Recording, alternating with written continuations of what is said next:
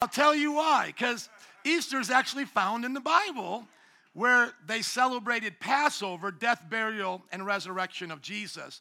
The reason why I tease is because, Christmas is a big holiday. Everybody gets pumped about it, but it's not necessarily found in the Bible. I mean, you find the birth of Jesus, but you don't find this remembrance of his birth everywhere you go in the Bible. But where do you find them remembering every time they're preaching? They're remembering the death, the burial, and resurrection of Jesus. And so what I would like to do today is just kind of remind us of that story. Once again, we're thankful that you're here. We're happy you came with your family. We're a church that really tries to encounter God every time we meet. We have life groups, all those wonderful things you heard about, and we pray that you find a place to join us throughout the week. And don't just be a creaster. Look at your neighbor and say, don't be a creaster. Okay, that means you come back. Don't just come on Christmas and Easter. You come back to the church because the church is going to be here next week. And guess what? It's always going to love you and talk about the death, burial, and resurrection of Jesus.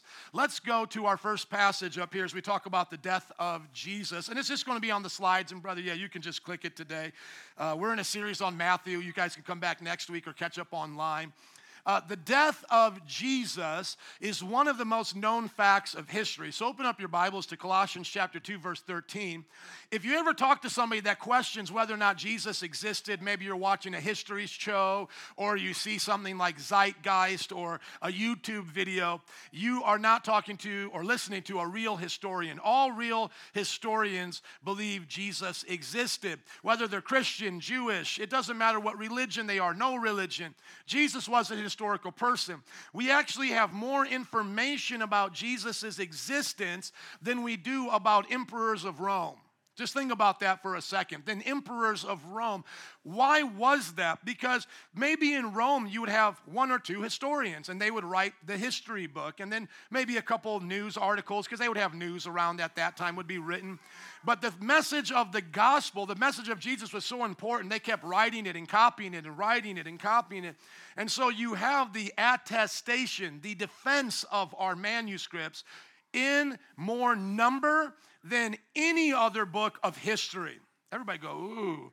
That's pretty cool if you think about it. Our Bible has more manuscripts of its time in history than any other part of ancient history, ever.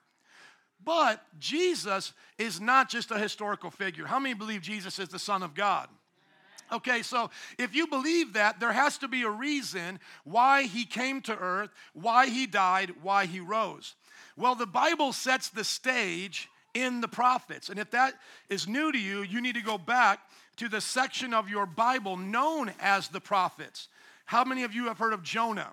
Where did Jonah go to preach? Where did God tell Jonah to go and he didn't want to go? Where was he told to go? Nineveh. And when he didn't go, what happened? He got swallowed by a big fish or a whale. They're very good, whoever said big fish. Thank you. Was that you, Cynthia? That was you, Cynthia Jr. That's awesome. That's really specific. That's awesome. Prophet. I just talk about Jonah as a prophet, and you remember that. You know that Jonah is actually an example of Jesus' death, burial, and resurrection?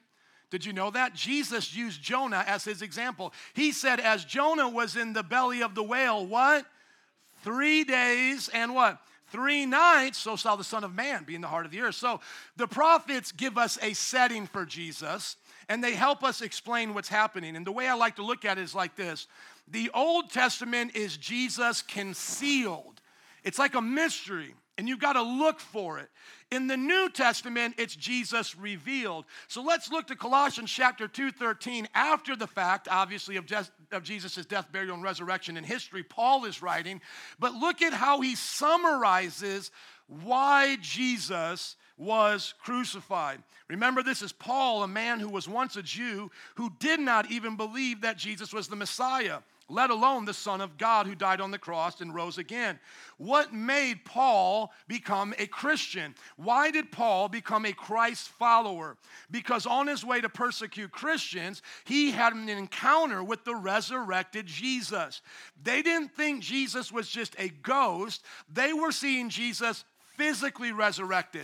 And the difference matters. Any ghost in a worldview can exist and it not do much to how you see your worldview. If you already believe in spirits and you see a spirit, what's the big deal? these people believed in spirits, and if they saw a spirit of Jesus, what's the big deal? That's not what they were saying. They weren't seeing the spirit of Jesus. Like somebody said, I saw my grandma last night, or my cousin, or somebody that passed, and they came into my room and scared me. By the way, next time you see grandma come, or next time you see somebody like that come, just say, leave in Jesus' name, and you'll watch how quick those spirits leave.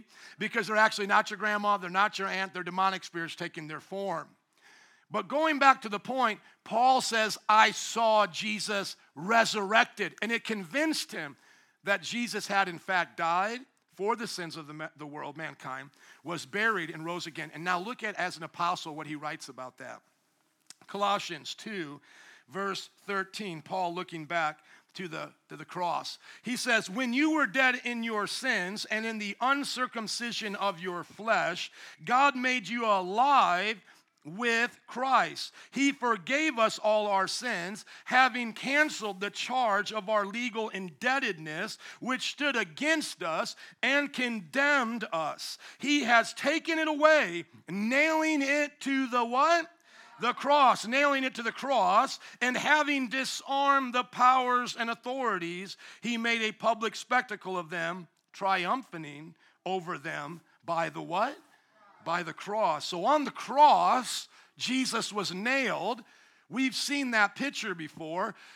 But what does Paul say was the reason Jesus was nailed to the cross? What was really being nailed to Jesus as he was being nailed to the cross? It says here that as he was nailed to the cross, he took our legal indebtedness. He took our legal debts. On the cross, Jesus took our sins. Remember those times you've told lies and you knew they were wrong, but you told them anyway? What happened to the time you said you were sorry? What happened that time you said you were sorry? Where did that sin go? You remember that time you took something that didn't belong to you and you knew you were wrong for doing that, and then you told God, I'm sorry? What happened to that action? I mean, it's not like you could go into the past and go grab it and then go tear it up. What happened that time you had lust in your heart and lusted, and then you asked God for forgiveness? What happened to that? You know, sometimes people say to me, especially from other religions, they say, God is so mean in your book, in your Bible. God the Father has to kill his son so his own creation gets forgiveness. That would be like a father in your congregation beating his own child so someone else over here can get out of jail. What's the point of that? If your God is so big, if your God is so loving, why doesn't he just not beat his son, just go over to the jail and release the prisoner? Why does he have to beat his son on behalf of you? Why does he have to kill him, in other words? What an abusive God you serve. Our God gives us a better way of salvation. Okay, what do you say it is then? The Muslim, the Hindu, whatever. Or our God forgives as we do more good works. As I do more, I get forgiven more. So I do a bad thing, tell a lie. Now I have to pray 5 times towards Mecca. Then my sin is forgiven. And on Judgment Day, God just simply looks at me and he sees scales. On one side is all my bad. On one side it's all my good. Islam, Hinduism, Buddhism, all exactly the same. They all believe it. Buddhism, Hinduism calls it karma. More bad than good is going to be weighed out. In Islam, it's the scales of justice. And they all believe, these religions, that on that day, if you've just done a little bit more good than you did bad, then he looks to you, God, and says, you're good. Come on into paradise. Get reincarnated, upgrade. You did good. You don't come back as an animal. You come back as somebody rich. Is that what the Bible says? It's quite the opposite. And that's why when I talk to other religions, I go, hold on. You think I got a bad God? He's a mean God. He beats his child so I can be forgiven. He's a mean God. Okay, let me ask you a question then. In your religion, where does my sin go? You've talked about how God can arbitrarily forgive me because I asked, and then you've said I can earn my forgiveness by now showing to do more good, but you've never answered the metaphysical question of where does all that evil go? Where does it go? We see it in people's hearts. It can reside in places. We see it all the time in our world. Where does it actually go? And then somebody might be real smart and go, well, it goes to hell. It goes to hell. Well, how does it get out of your good people and go to hell? Well, it's because they do more good. But I thought they were bad people trying to do more good because they already made that mistake. So how do they get good enough to make bad get out of their heart? See, I think we get to a point real quick where it's not bad God, somewhat good people. It actually comes down to awesome, good God, really bad people. And God is now sending his son to take our place. And when you read the stories of the Bible, it doesn't take long that we realize sin equals death. And sacrifice becomes a key part of the stories of our Bible. And it starts to teach us, when you sin, Abraham, this animal dies. And when it is dying, I want you, Abraham, to watch the blood come out. And I want you to think of that blood as the payment for what you would deserve if I came and punished you right now. Because your sin deserves your blood to be poured out. And so people are commanded to do animal sacrifices. But then Jesus comes and he says, God hasn't wanted really animal sacrifices. That was a shadow. What my Father wanted was for me to take it all along. And when John the Baptist sees Jesus coming, he doesn't say, here's a great teacher, everybody should follow him. He's got the great knowledge of the world. No, when John the Baptist sees Jesus, he says, Lamb of God, Lamb of God, he who takes away the sins of the world. He saw Jesus as the embodiment of the Son of God in the flesh. Because remember, he had existed before he came to earth. Father, Son, and Spirit. Our God is three persons in one. He saw in his cousin Jesus the embodiment of the Son of God, who will now spill his blood for our sins. So where does the evil go? It went on our precious Jesus. Where was it canceled? By the blood of the Son of God. That's why evil men and women can become good, not because God arbitrarily forgives or just says, hey, do more good works. We become good because our good God paid the penalty that we owed. And to answer that objection just one more time, people might say, well, why didn't Jesus just pay the debt? Why didn't Jesus go to the Father and pay the debt and say, mankind no longer owes you for their sins? Why did he have to die? Because the justice of God required that our debts be paid in blood. So Jesus did come to pay our debts. Well, if God loved us, he would never let evil in the world. He let us do it because of free will. Well, then why would he let us do it? Because he would pay the debt of our bad choices. Who suffered the most because of the evil of this world? Us? No. The Son of God. The Son of God not only experienced the legal indebtedness of my sin, of your sin, but he took it for Hitler's sin. He took it for the rapist's sin. He took every indebtedness, everything we have done in our wicked will that God has given us, he took it upon himself. And so the Bible says what was nailed to the cross while we saw the body of Jesus was there and was nailed, our indebtedness. And then look what happened, the Bible says. He has taken it away, nailing it to the cross, and having publicly disarmed the powers and authorities, he made a public spectacle of them, triumphing over them by the cross. In our story, we were just talking about other religions and how they look at everything.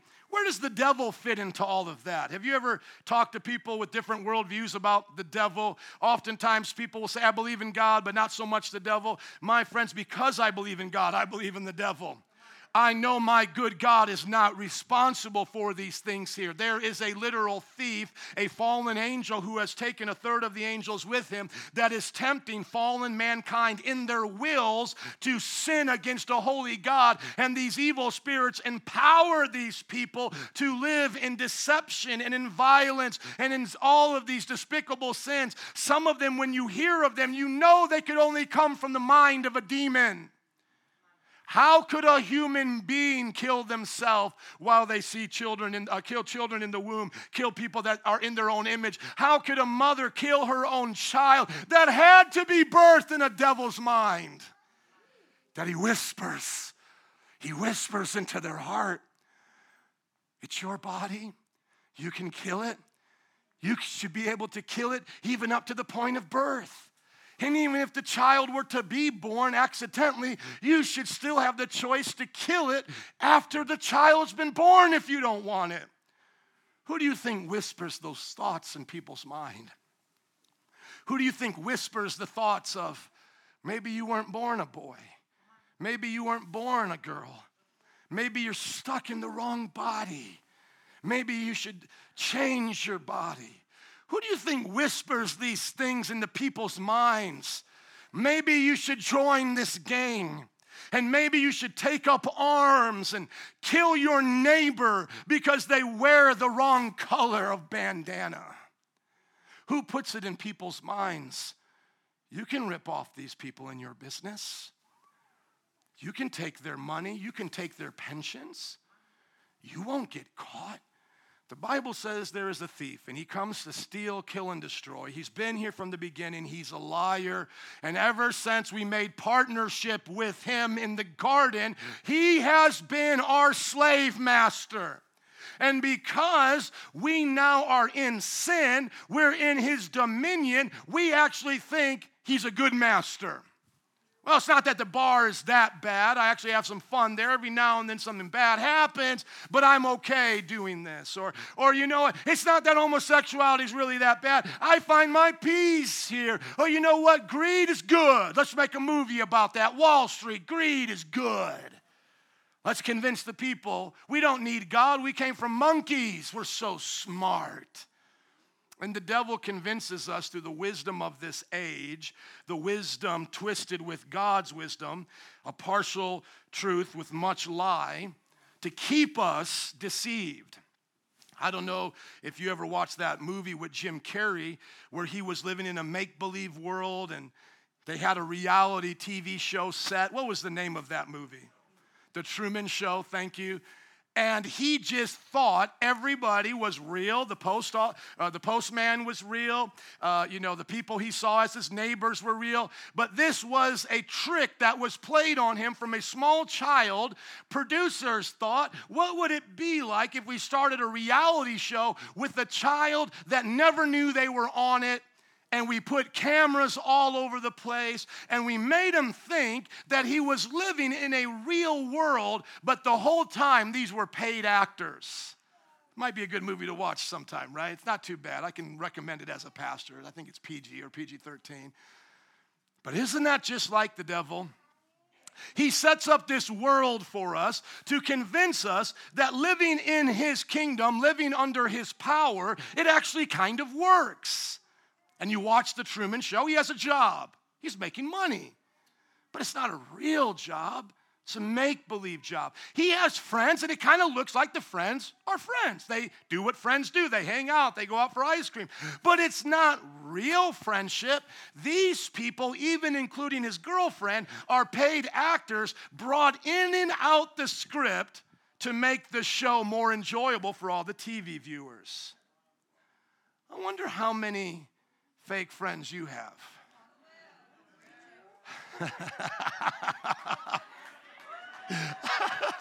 I just wonder how many fake friends I have. Oh, I wonder how many people are assigned to me by the enemy to make me think they're my friend. Just to keep me living in that show. Keep playing that same old role. I wonder how many things we think we're accomplishing for real good purposes, but God is saying, it's just make-believe. I know a lot of stuff we do in life matters, and it's good to be a good parent. It's good to work hard and all of that. But if this is really only an 80-year life and heaven and hell are for eternity, isn't everything here really just insignificant compared to what's coming ahead? So if we were, let's think about this, to live for eternity, and we traded what we had now, we trade eternity for what we have now, wouldn't we be deceived? And so God, on the cross, he breaks the power of the enemy. At a point in the movie, he actually finds out that the sunset was even make-believe. It was a part of a movie stage. He begins to knock it down to see the real sun, to see the real world. And yes, it's not always easy for him moving forward in life, but at least now he has a purpose that's genuine and not make-believe. On the cross, Jesus shattered the lies of the devil and enabled us now to see really where that cockroach's been hiding. We now can have discernment to start living out our life in wisdom, free from the devil's control. And yes, we still may make mistakes, and we can't blame it all on the devil, but now we are free and free indeed.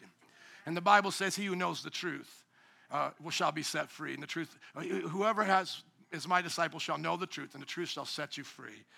Can I ask you a question today? Are you forgiven of your sins?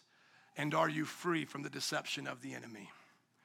Because I want to invite you to the real world with Jesus Christ, where you live free from the devil's power and you live free from the past of your sins. Amen? Let's go to the next one, Jesus' burial. Something amazing happened there. It wasn't just a coincidence that he was buried for a certain amount of time. Let's go to Romans chapter 6.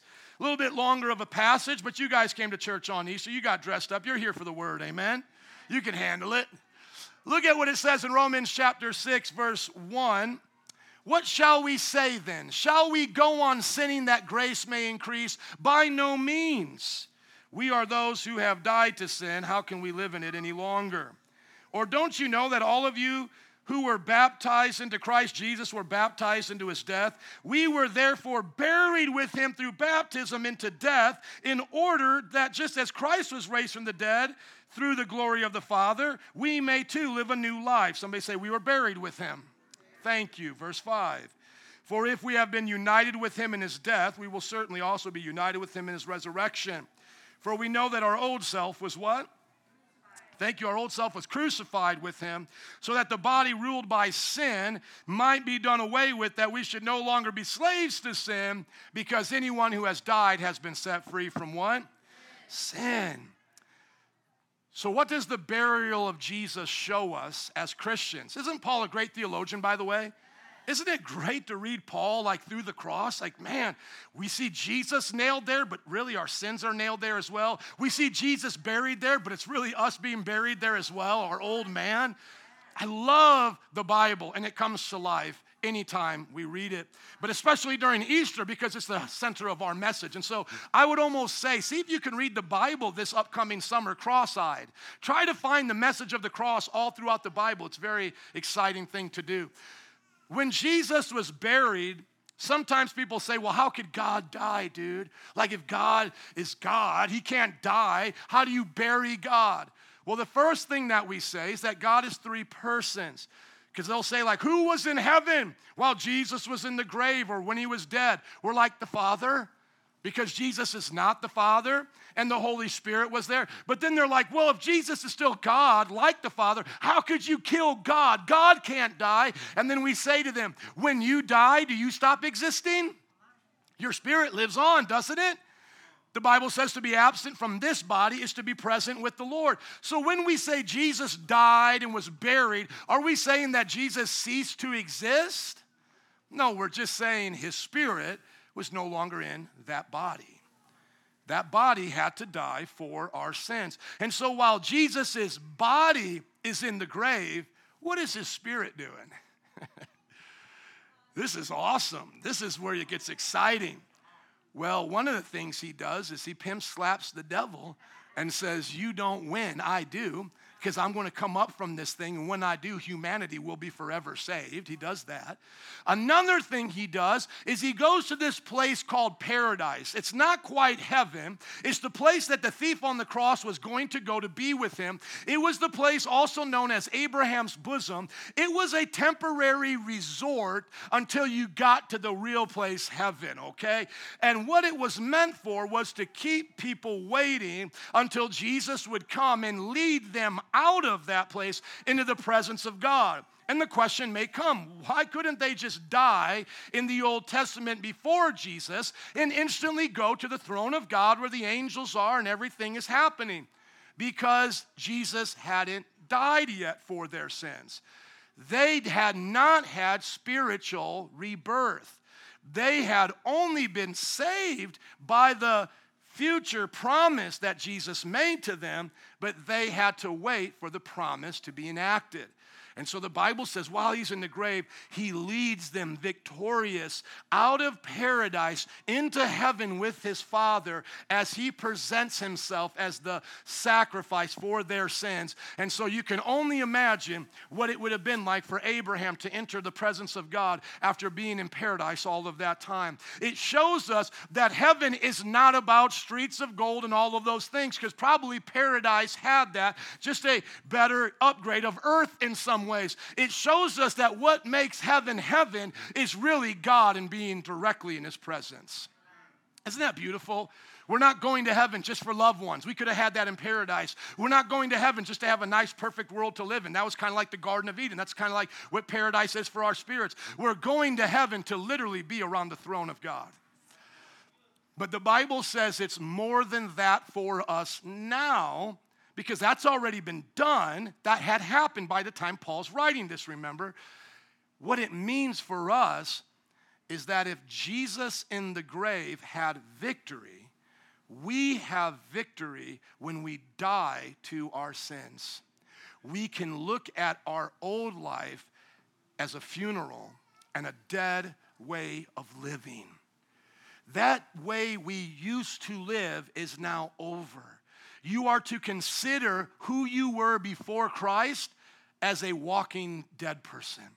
And now you have fully let that person die. You have had the funeral. You have poured out your drinks. You have said your goodbyes. You have had all that because now you're living a new life. Look at it again.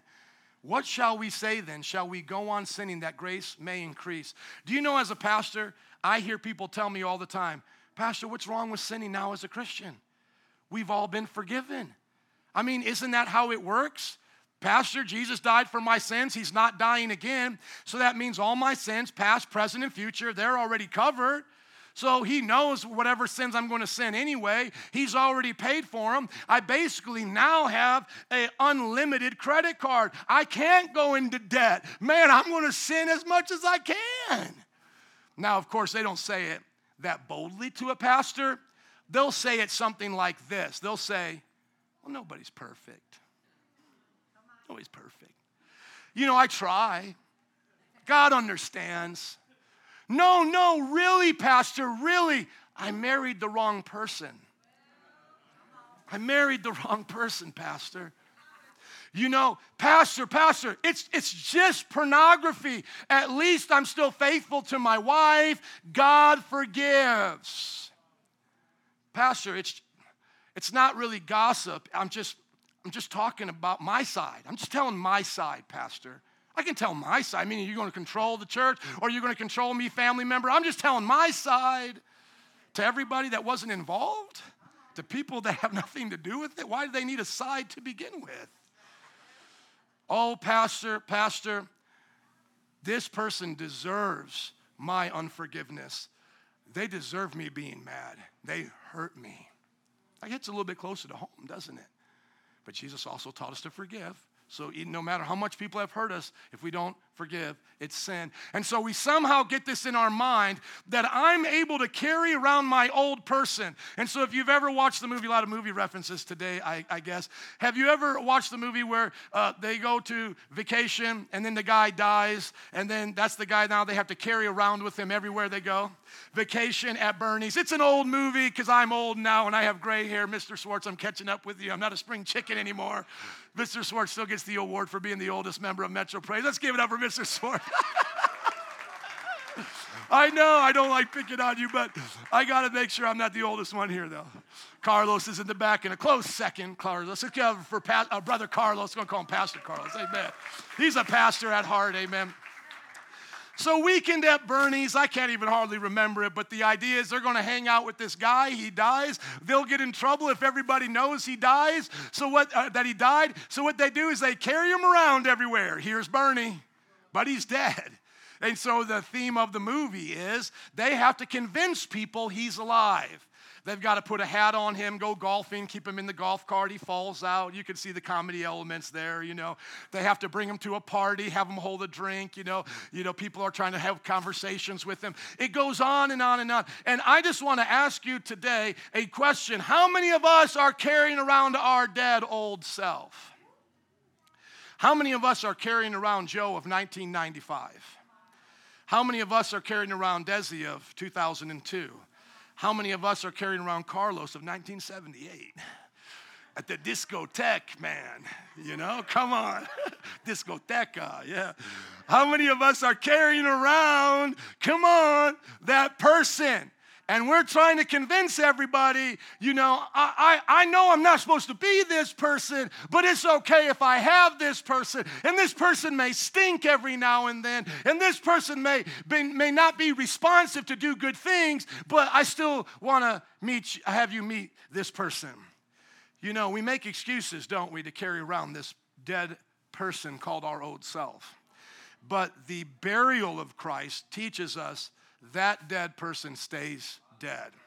He said in this passage that when we look to the resurrection, because we know he doesn't stay in the grave, we're supposed to see as Jesus came alive now as a glorified man, that now he's not going to hide himself anymore. He's going to show us that he's God in man, so he'll be not just a mere man. As he comes up glorified, we're supposed to now see that as us coming up sanctified, that we now come up out of the baptismal tank, come up out of our confession of sin experience, that we come up a new person.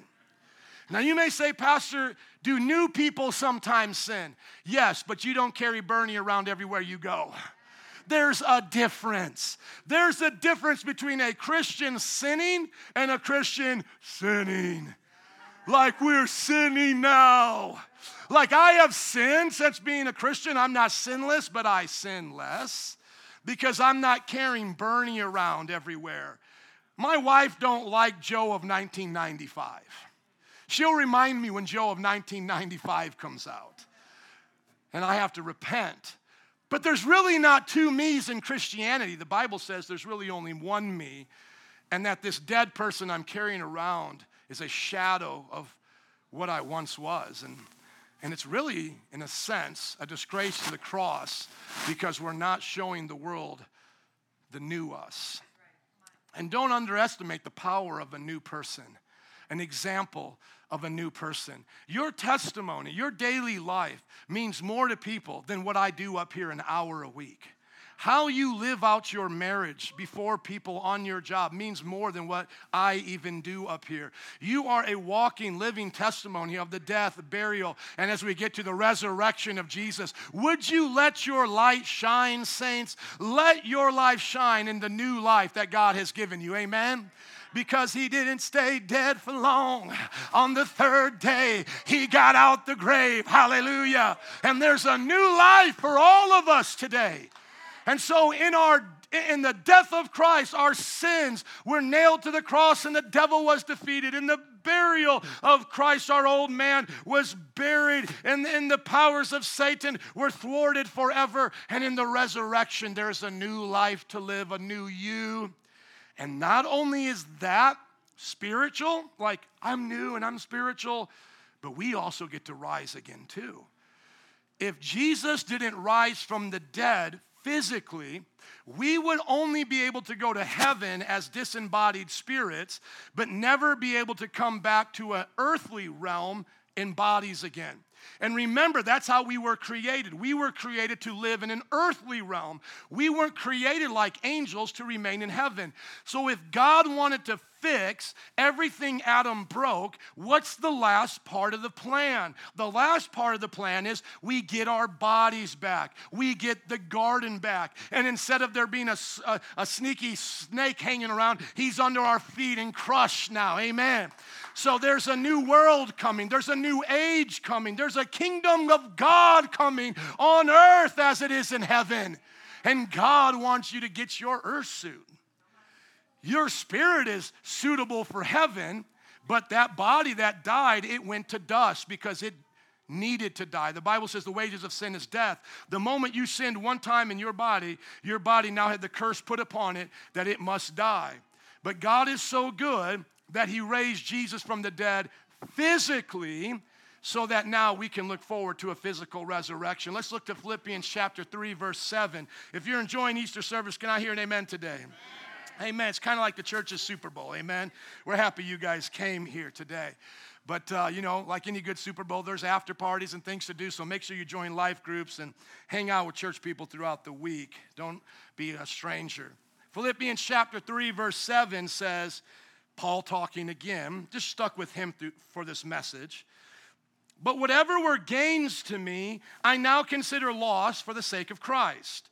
What is more, I consider everything a loss because of the surpassing worth of knowing Christ Jesus my Lord, for whose sake I have lost everything. How many of you have given up everything to follow Jesus? And whatever he gives back is his blessings, amen? He said, I consider them garbage that I may gain Christ and be found in him, not having a righteousness of my own that comes through the law, but that which comes through faith in Christ, the righteousness that comes from God on the basis of faith. How many know you're saved by faith in Jesus, not by your good works? Amen. And if you're a family or friend that's here and doesn't know that message, you're hearing it today. All you need to do to be saved is put your faith in the work of Jesus Christ. He will change you, and then you'll be able to do the good works of the Bible. Now the Bible then goes on in verse 10. Look at what Paul says. I know it's a little bit smaller, but can you see it? Verse 10. I want to know Christ. How many want to know Christ? Amen. I want to know Christ. Yes.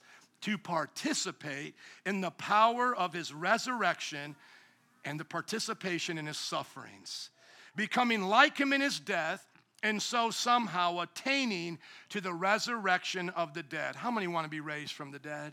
Amen. Isn't that going to be exciting? Or are you just going to say, no, let me stay here a little bit longer in the grave? No, you're going to say, let me come out. Amen. You'll be in heaven and your body will come out. Not that I have already attained all of this or already arrived at my goal, but I press on to take hold of that which Christ Jesus took hold of me. Brothers and sisters, I do not consider myself yet to have taken hold of it, but one thing I do. Let's read this part together, starting with forgetting. 1, 2, 3. Forgetting what is behind and straining towards what is ahead. Keep going. I press on toward the goal to win the prize for which God has called me heavenward in Christ Jesus. The resurrection of the dead is the full circle plan of God. And this is why in some Christian traditions they didn't believe in cremation, because they said, oh my goodness, if we cremate ourselves, how is God going to find us to resurrect us? How many know if he made us out of dust, he can do the resurrection? Amen? Okay, so he'll put some dust together for you again. Trust me, he can handle it. He can handle it. But this kind of dust that he puts together, the Bible says, will be an immortal body. It will never die. Even today, sickness and disease is kind of a mystery to doctors. The more we figure out about the diseases we know about, another one springs up, and then another one springs up, and another one springs up. And sometimes doctors, they look at the body and they say, really, this could keep going. This, if it didn't have these viruses, these things that keep interfering with it, it should go on. Now imagine at the resurrection, this perfectly made body but this time not powered by blood, because the Bible says we don't have blood in the resurrected body. We're powered by glory. Glory flowing through your veins. The temple of the living God. And imagine the life force of God, the glory, flowing through this body, keeping it immortal. As a matter of fact, Adam and Eve did not know they were naked until the glow of their glory turned off. The Bible says the second time around we do get robes, so be okay with that, people. But through the robes, we still have the glory shining. Where is the picture of this? The picture of this is what we call the transfiguration, even pre-resurrection, where Jesus is with them on a mountain, and the Father wants to show the disciples what they will look like. And Jesus instantly transformed in front of them, and some of the saints of old came to hang out with them. Does anybody remember that story? It's a powerful illustration of what will become. You might say, well, Joe, why isn't the best illustration Jesus at the resurrection? Jesus at the resurrection is tricky Jesus. You go, what do you mean tricky Jesus? Jesus shape shifts after the resurrection. Did you know that? Jesus pretended to be a gardener. Mary and them couldn't even recognize him. Another time he appeared to them in a different form on the road to Emmaus, and these disciples were talking to Jesus and didn't even know it was Jesus. Jesus held back his glory even after his resurrection so that he could teach them the things of God without being Pokemon glowing everywhere. The resurrected Jesus that Paul saw was glowing so much he couldn't even really make out his face. John said when he saw him on the Isle of Patmos, he went right directly to his feet. That's only what he gives us a taste of. But that's what we know we'll have on the day of our resurrection, that glory. And the Bible says not only will it never diminish, it will go from glory to glory to glory. So imagine the dial going higher and higher and higher and higher, and it just doesn't stop for eternity. Amen. He made you for glory. You weren't made to die and pour out blood. You weren't made to live sensually just through the senses of your body. You were made for inherent glory to come out through you and complete every part of who you are. You're a carrier of glory even now. And the Bible says you can get that party started right now if you want. And so you can have as much of the glory of God as you want. I'm glad there's some people getting happy. Can somebody say glory? Glory, amen. But you got to follow Paul's way to the way to do it. And you know what it is? It's laying aside your plan in this and counting your plan as dead and taking on his. And there's a word in there. I don't know if you caught it. It starts with an S and it ends with an S that we don't really like a lot of. And it's called sufferings.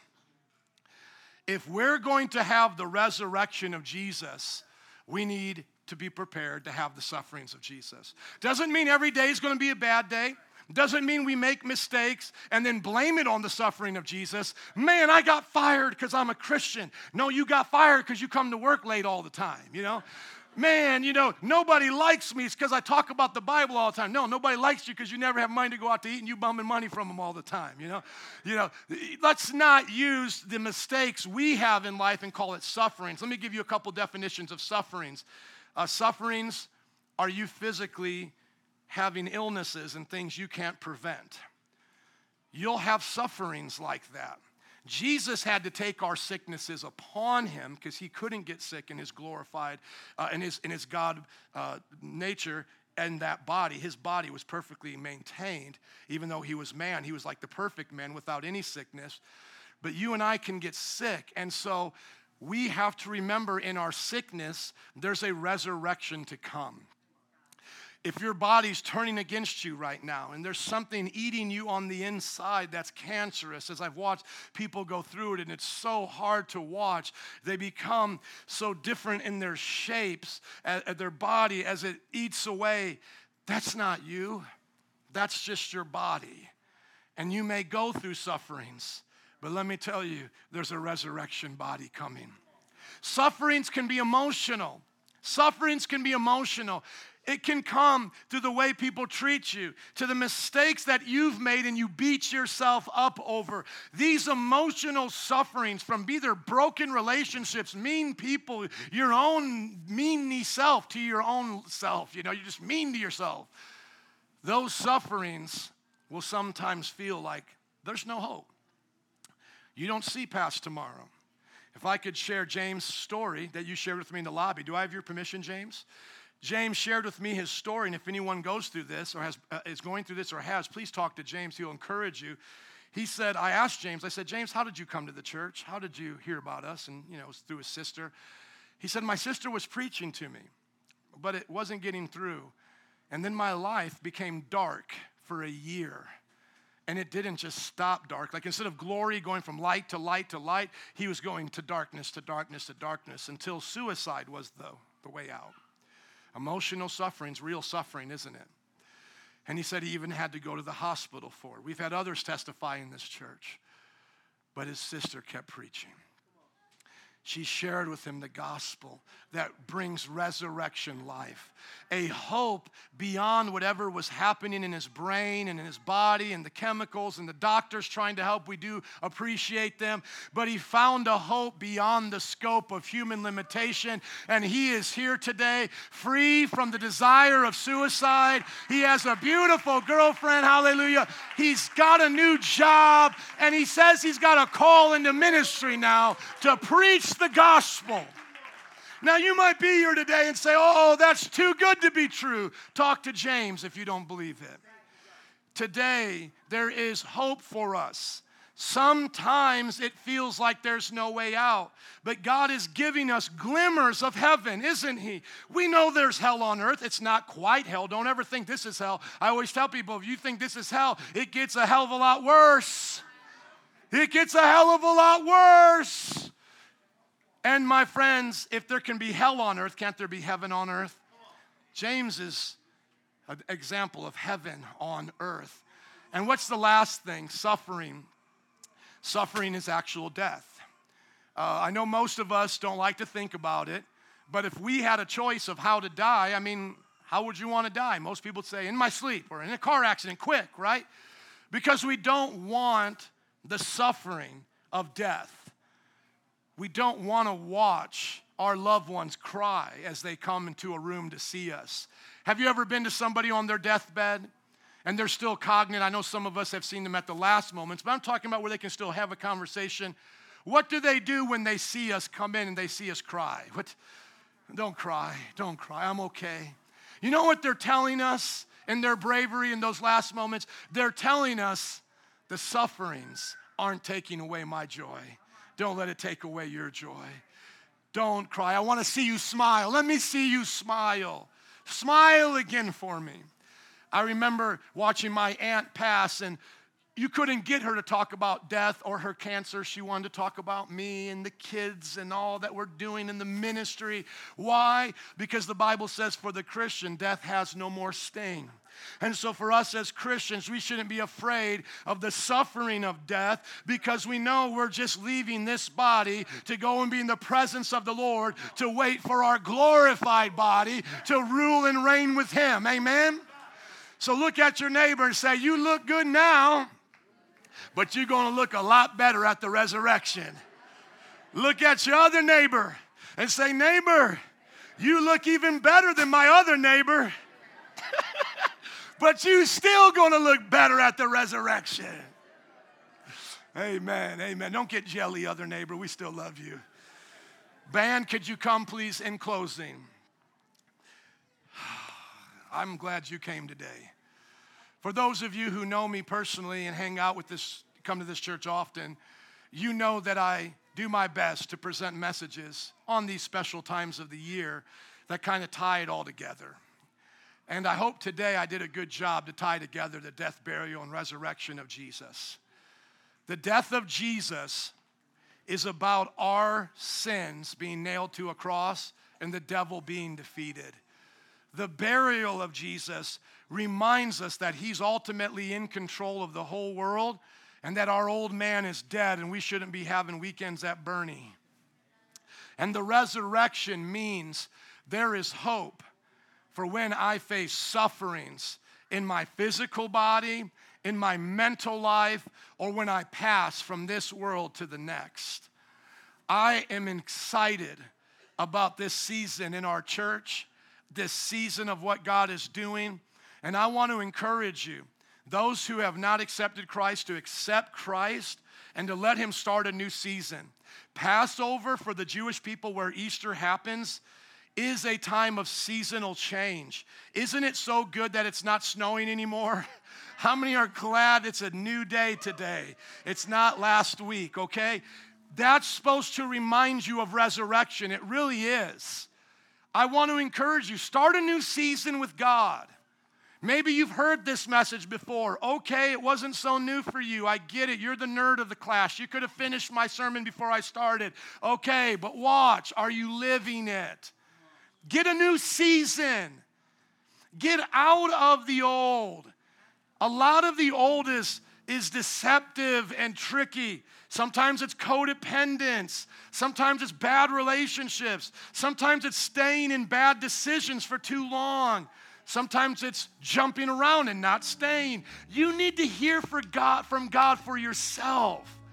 What is it like for you to bud and be beautiful before God? You know what a new season looks like for a pastor that's 42 years old, has 6 kids, been married for a while, doing this for a while? You know what it looks like for me? Living stress-free. That's what it looks like. Is me saying to myself, God didn't give me 6 kids to stress out and have them watch me lose my mind. My new season is I'm going to have a stress-free family with 6 children. That's my new season. I'm going to be in better shape, have a better mind, and have a better devotional life with 6 kids, getting my doctorate by God's grace, preaching to the most people I've ever preached to than I was when I was a single man having nothing but time to pass gas, drink Mountain Dew, and play Halo. Why? Because that's a new thing God can do in me right now. He can say, resurrection, Joe. Even though I've been around for a while, God can say, resurrection, Joe. New ways, new habits, new season. As the trees bud, your attitude is changing. And in your life today, God can do it. What's a new season for you? New businesses, new children coming into the world, new relationships, new roles, mother-in-law. Come on, somebody. Taking on new responsibilities, Carlos. Becoming a deacon, doing Bible studies, leading people. New season. Some of you, I just talked to a young lady graduating college in May. New season, starting a career. New season. Of course, if you don't know Christ, you've got to start there. I'm not trying to bribe you with a perfect life here, but I'm telling us who are Christians, because always the majority of us are in this church, I'm here to tell you there's a new thing waiting for you right now. Let's not let the TV preacher who says, sow $1,000 to get the new thing, to get us out of the mindset we are actually getting new things. Let's not let religious leaders who say new thing every time they want to take up an offering or do a conference to get us out of a new thing. There are actually new things God wants to resurrect and do this year. And Easter is supposed to be that time where we say, if God could send his son to die on the cross for our sins and raise him from the dead, God can do anything. God can change my marriage. God can change my children. God can change my job. Or at least God can change my outlook on my job. God can change my outlook in traffic. Come on, somebody. How many know you can wake up tomorrow and go in through traffic singing and praising God? He can give you joy. How many young people are here and believe that God can give you hope in your school and at your classes? New seasons, new life, resurrection.